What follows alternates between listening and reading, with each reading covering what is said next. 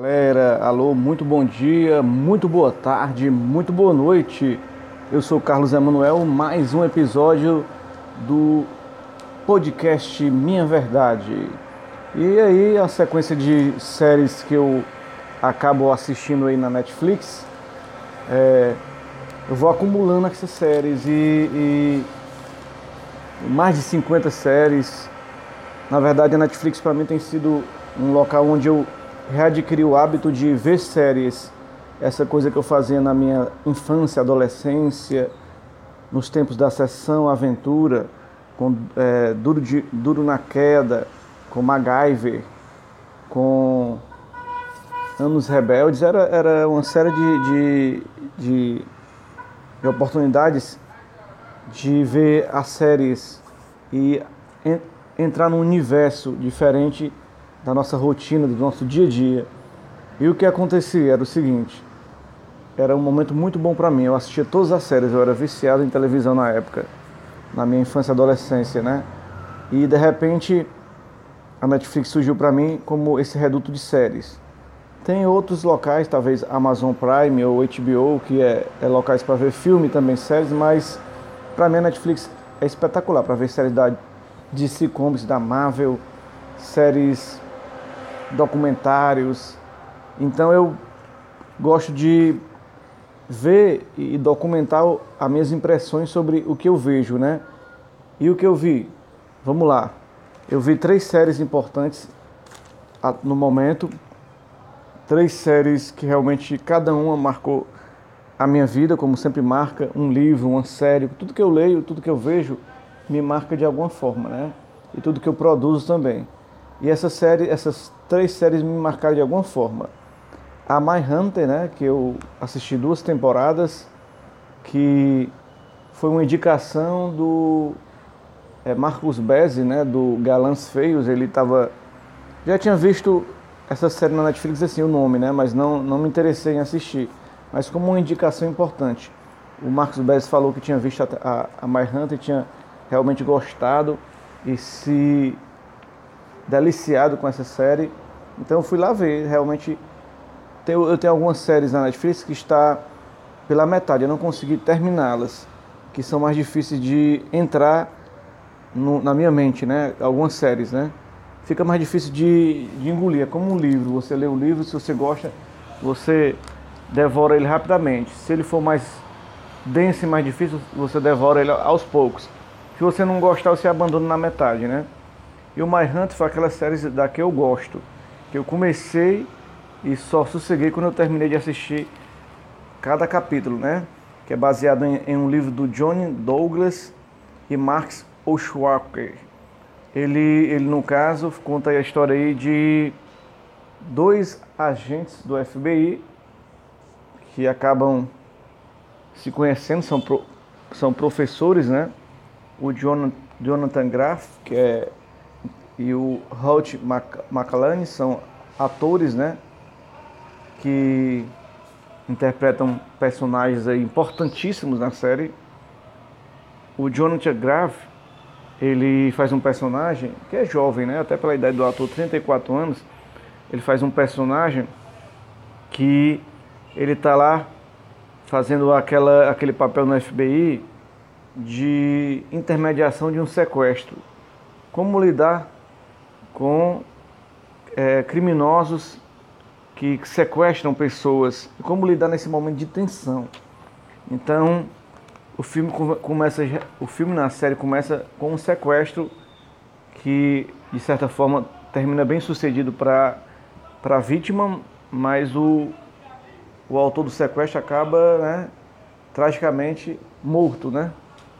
E, no caso, depois dessa situação, o ator que faz esse papel, o Jonathan Graff, ele é transferido para uma ala da FBI de ensino, né? De ensino. Então ele vai ensinar novos recrutas, novos acadêmicos, como é o sistema do FBI. E nessa de estudar, ele encontra o Graff Holt, que tem uma escola itinerante, que viaja cidades dos Estados Unidos, ensinando esses policiais tudo o que tem acontecido no mundo do crime e que o FBI está por trás, porque alguns crimes são federais, então o FBI é responsável pela elucidação dos casos. E no caso, eles acabam juntos, principalmente o ator Jonathan Graff, né, que faz o papel principal, para mim, na verdade, ele acaba tendo a ideia de entrevistar um serial killer e acaba convencendo o seu parceiro, ele o mais jovem, o parceiro mais velho, casado com uma mulher, e ele mais novo, que acaba se envolvendo com uma estudante que ele conhece no bar. Eles dois vão começar esse momento de tentar entender a mente do criminoso. Então eles começam a visitar presídios federais para poder entrevistar assassinos, que na época ainda não existia esse nome, serial killer, né? Mas eles começam a ver assassinos cruéis, né? Principalmente de crimes sexuais. E acabam interpretando como assassinos de séries, que tem um modus operandi e uma maneira de agir na execução dos seus crimes. Muitos deles com problemas na infância, com a mãe, com os pais, problema de baixa autoestima, não encaixamento na sociedade, que acabam levando eles a lidar de maneira errada com os seus sentimentos e acabam fazendo eles se transformar nos criminosos que eles são. E os agentes do FBI vão passar esse momento tentando conhecer essa mente humana e fazer um estudo elaborado. E para isso entra aí a atriz Anna Trover, 40 anos, interpretando aí um agente mesmo que não é do FBI, mas é uma estudiosa acadêmica mesmo, que acaba se integrando à equipe para poder pegar esse material que os dois agentes do FBI fazem estudo de campo, e ela vai se juntar a eles para discutir esse estudo de campos e formatar um estudo para poder servir de base para elucidação de crimes futuros, né? A prevenção e a elucidação de crimes futuros. A série em si, ela é um drama forte, é um drama realmente que você vê que realmente ele é contundente na sua pesquisa e nos seus estudos.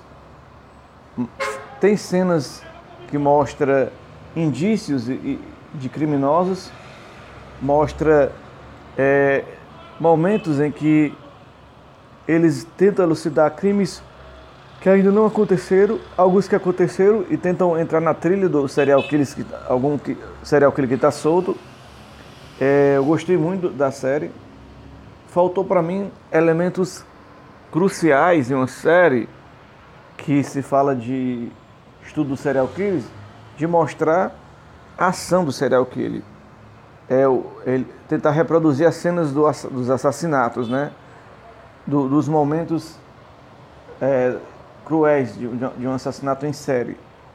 A gente fica, de certa forma, baseado pelo relato dos serial killers e pelos estudos dele, né? Pelas fotografias, pelo material que é colhido na cena do crime, mas faltou um pouco disso.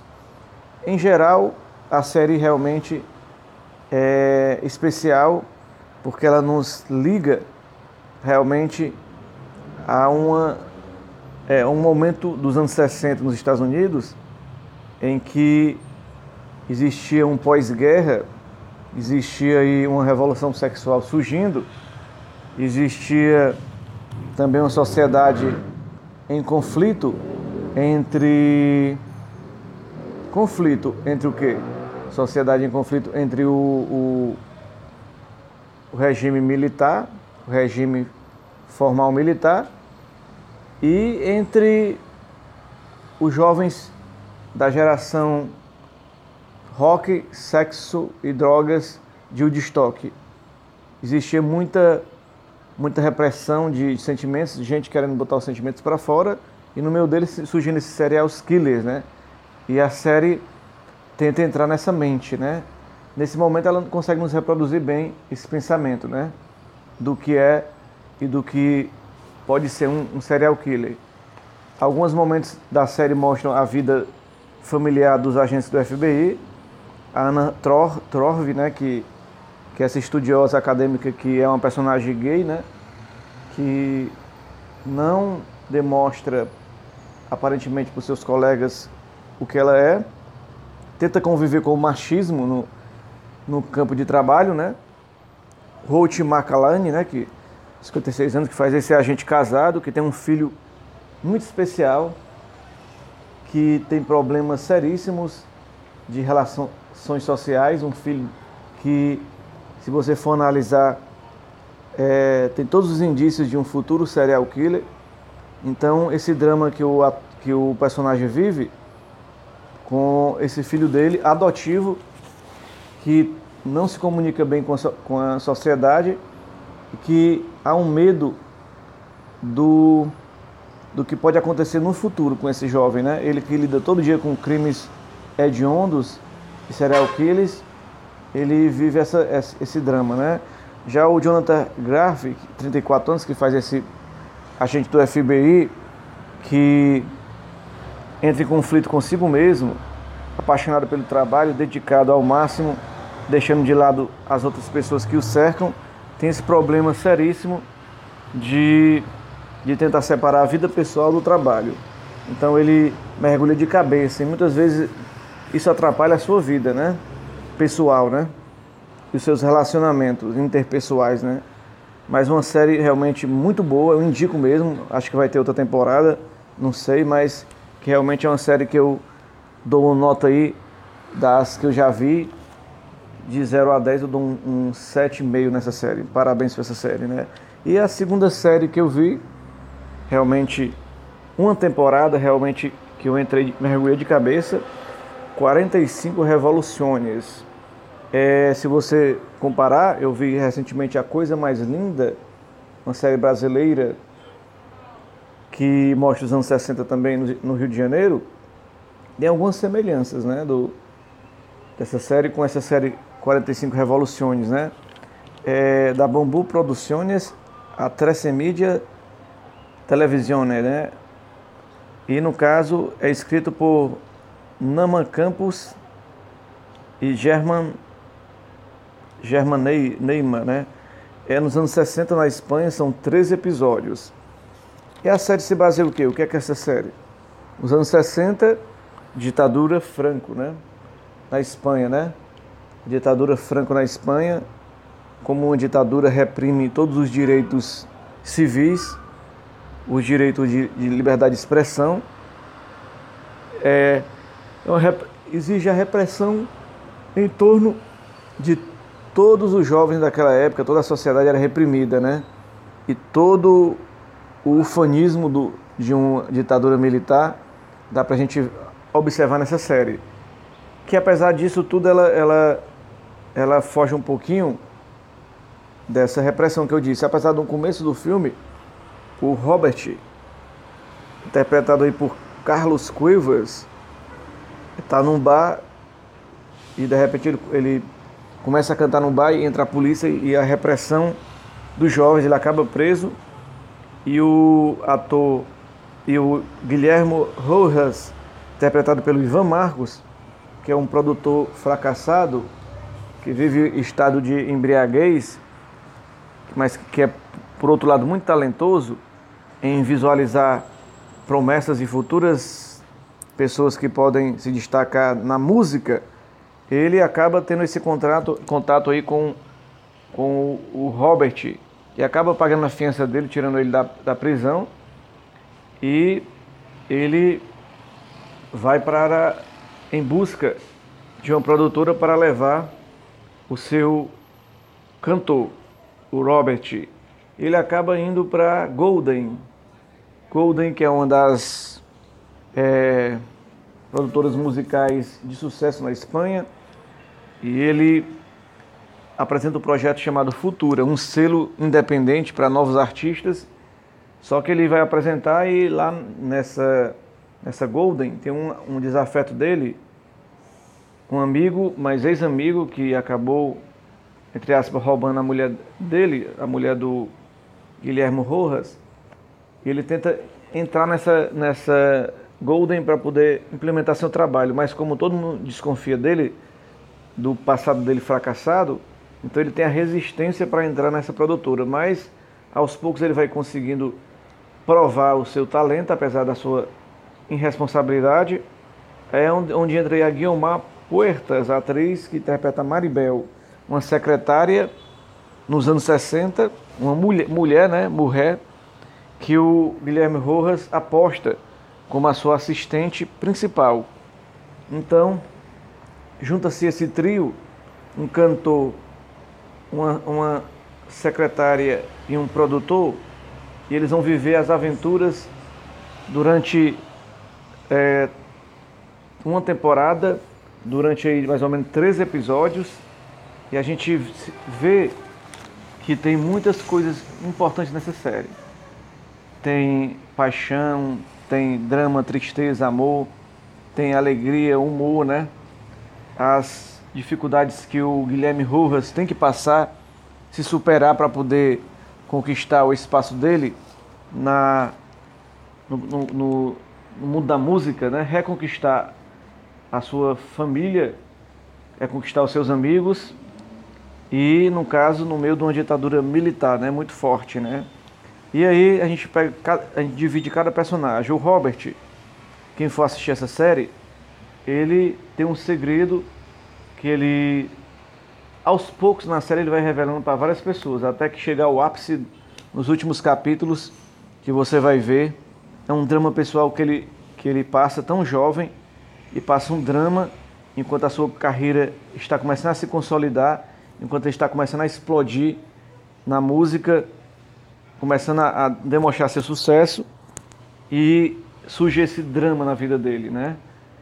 Temos a Guiomar Puerta, Maribel, né?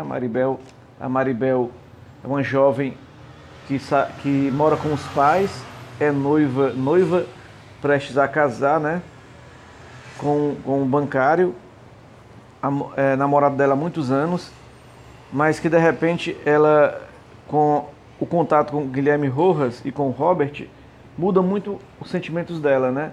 Ela começa a colocar em xeque se realmente ela quer casar, se ela quer realmente a vida matrimonial, quando o noivo dela quer que ela largue o trabalho. E ela se sente muito bem no trabalho, né? E nesse momento a Maribel entra em choque com vários sentimentos e várias lutas para se firmar como profissional, né? Como profissional, o Guilherme Rojas sempre aposta nela, dá a ela cargos importantes, né? Que a própria produtora não quer dar, mas ela vai crescendo e se estabelecendo e virando uma gigante importantíssima nesse crescimento aí do selo Futura dentro da Golden, né? Claro que a Golden passa por turbulências gigantescas com a entrada do Guilherme Rojas, né? Porque junto com a sua inteligência e sua criatividade, ele traz um mundo de irresponsabilidades e de conflitos e até uma energia que coloca ele em situações complicadíssimas, né? Então ele é um cara altamente genial, que até tem uma redenção dele, um momento que ele se redime desses momentos de fracasso no passado e que tudo vai começando a se consolidar. As músicas que o Robert canta, na verdade, existe lá o drama do compositor, que sai do armário, mas ao mesmo tempo, numa ditadura franca, você não pode cometer esse erro, e ele acaba sofrendo muito, sofrendo perseguição por causa disso. E as músicas que o Robert canta, muitas eu fiquei sem entender, porque o anos 60 ele canta Lady Gaga, ele canta cantores muito atuais. O Robert, um personagem dos anos 60, essas músicas para mim não existiam ainda, né? Eu acho que nem existiam. Então ficou um pouco estranho, né? Na série ele canta músicas no estilo dele de rock dos anos 60, músicas atuais naquela época. Então ficou meio assim, estranho, né? Outro personagem que surge, a irmã do Robert, né? Também tem a questão da homossexualidade dela, né? que na época era proibida, a pessoa entrava no cárcere e até sumia, desaparecia pela sua homossexualidade. É um momento muito difícil nessa série. É uma série jovem, não considero uma série teen, jovem, mas muito inteligente, muito sagaz, muito forte, né? Muito emocionante no final, né? A gente fica muito marcado pela emoção que essa série nos brinda, né? Maravilhosa série, maravilhoso momento, e a gente fica muito feliz em assistir uma série como essa na Netflix, né? Que comprou esses direitos e transmite. Se tivesse uma segunda temporada, seria interessante, né? Claro, alguns personagens provavelmente não vão estar, né? Por causa do que acontece nessa temporada primeira, mas que fica marcado no coração da gente uma série dessa espanhola, muito bom, os atores, o Carlos Cueva, a Guiomar Puerta, a gente fica até apaixonado por essa atriz, apaixonista da atriz pelo seu grande trabalho. E o Ivan Marcos, aquele cara que a gente sempre quer ser, o cinquentão charmoso, cinquentão que sabe conduzir o paizão, né? Aquele cara bem legal também. Isso é importante para o cinema e para uma série como essa. Está de parabéns à Netflix. Minha nota é entre 0 e 10. Eu vou também botar aí um 7 para essa série. Muito bom, parabéns. E a terceira série, que é um misto de legal e ao mesmo tempo de frustração, mas eu até entendo, porque eu não li o livro, mas o livro a série é Desventuras em Série, original Netflix, do livro do autor Daniel Handler, que escreveu muitos anos como Lemony Snicket, que é um narrador, na verdade é um pseudônimo que ele usa, e é um eu lírico, né, que ele usa para falar sobre esses personagens que passam na série, né? São 13 livros, né? Aqui na Netflix, dirigido por Barry Sonnenfeld, né? Tem um autor aí, Neil Patrick Harris, Conde Olaf, Patrick Warburton, Lemony Snicket, Malina Weisman, a Violette Baldalieri, Luiz Rainer, Klaus Baldalieri, Presley Smith, a Sunny Baldalieri, o Todd Kahneman, o Arthur Poe e a Lucy Push, que é a Esme Squawler. Tem outros personagens também que surgem na série, são 3 temporadas que a série nos mostra. Um cenário realmente muito bonito, você vê se basear no mundo dos anos, digamos, 20 ou 10 do século passado. Você vê pela arquitetura, você vê pela beleza da fotografia. Se você colocar como fotografia, é muito bela a série. Como cara, figurino também, muito bonito os figurinos. É muito interessante que a série nos conta, né? Nos conta o drama dos 3 irmãos, da Violette, do Klaus e da Sunny Baldalieri, os órfãos que passam toda a série fugindo aí do Conde Olaf. Conde Olaf, que é um ator fraco, né, de fracassado, que tem uma série de comparsas do crime que seguem a ele durante todas essas histórias que vão acontecendo. Porque o que é que as histórias acontecem? O Alan Poe, que é o Arthur Poe, quer dizer, que é um bancário que cuida da fortuna dos irmãos Baldalieri, e ele que cuida de arrumar os tutores para os irmãos Baldalieri. E dentre esses tutores, o primeiro é o Olaf. Na verdade, o Olaf ele frauda o sistema de tutoria para poder fingir que ele é o tutor. Então, a Desventuras em Série, porque os 3 irmãos vão durante todas essas 3 temporadas vão ficar fugindo do Olaf, né? É uma série que ela é bem feita, que tem um sentido e um nexo durante cada episódio muito bem feito. Geralmente são assim, ela é dividida em 2 episódios para contar uma história, né? Então ela conta várias histórias de cada tutor, né? E o Olof está aí como malvado, tentando pegar a fortuna dos irmãos Baudalier, né? E ele está sempre aí envolto em aventuras. Só interessante, legal, os desfechos de cada aventura. Ele quando tem um desfecho, ele é muito como se fosse um desenho animado, mas não é desenho animado. Ele é uma série com personagens reais, né? Mas que ela fica como se fosse um desenho animado, um desenho de quadrinhos. Que quando o desfecho de cada série é meio estranho e os personagens os personagens que tem em volta da série se deixam enganar pelo Olof de uma forma que a gente fica assim sem entender porquê, né?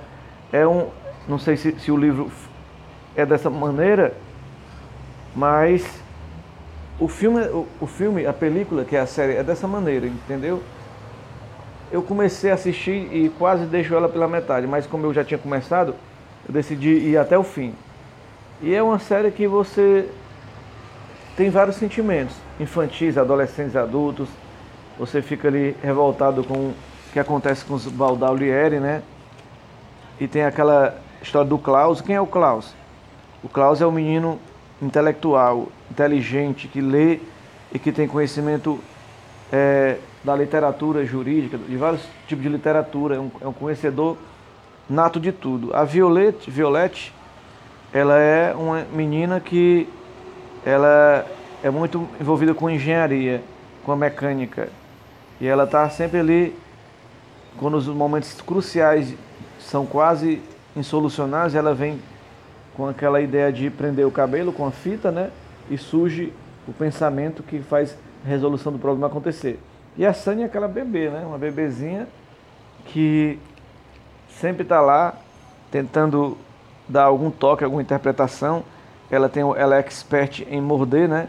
Então ela tem esse dom de morder, de tudo ela consegue morder, então ela ajuda muito em vários momentos, né? A Sunny, além de ser uma bebê muito gracinha, engraçada, né? A bebezinha, é um trio muito interessante de 3 irmãos que vivem essas desventuras em séries. É uma série que eu recomendo para a criançada, para o pré-adolescente. Para o adultão como eu, 40 anos, fica meio complicado você mergulhar nesse mundo, né? Mas vale a pena ver um pouquinho aí o Conde Olof, esse personagem maquiavélico, que no fim também tem uma surpresa, né? Que você vai ter que assistir para entender. É uma série que, se você olhar, ela nos remete ao mundo mágico, ao mundo de magia, e ao mesmo tempo ela nos coloca na inocência, na falta de pudor, se levasse a um sentimento de inocência, né? Mas são uma série maravilhosas que eu indico também para você assistir, e são as 3 séries que eu assisti e que eu registro aí nesse meu podcast que vem sempre trazendo coisas boas para vocês, galera.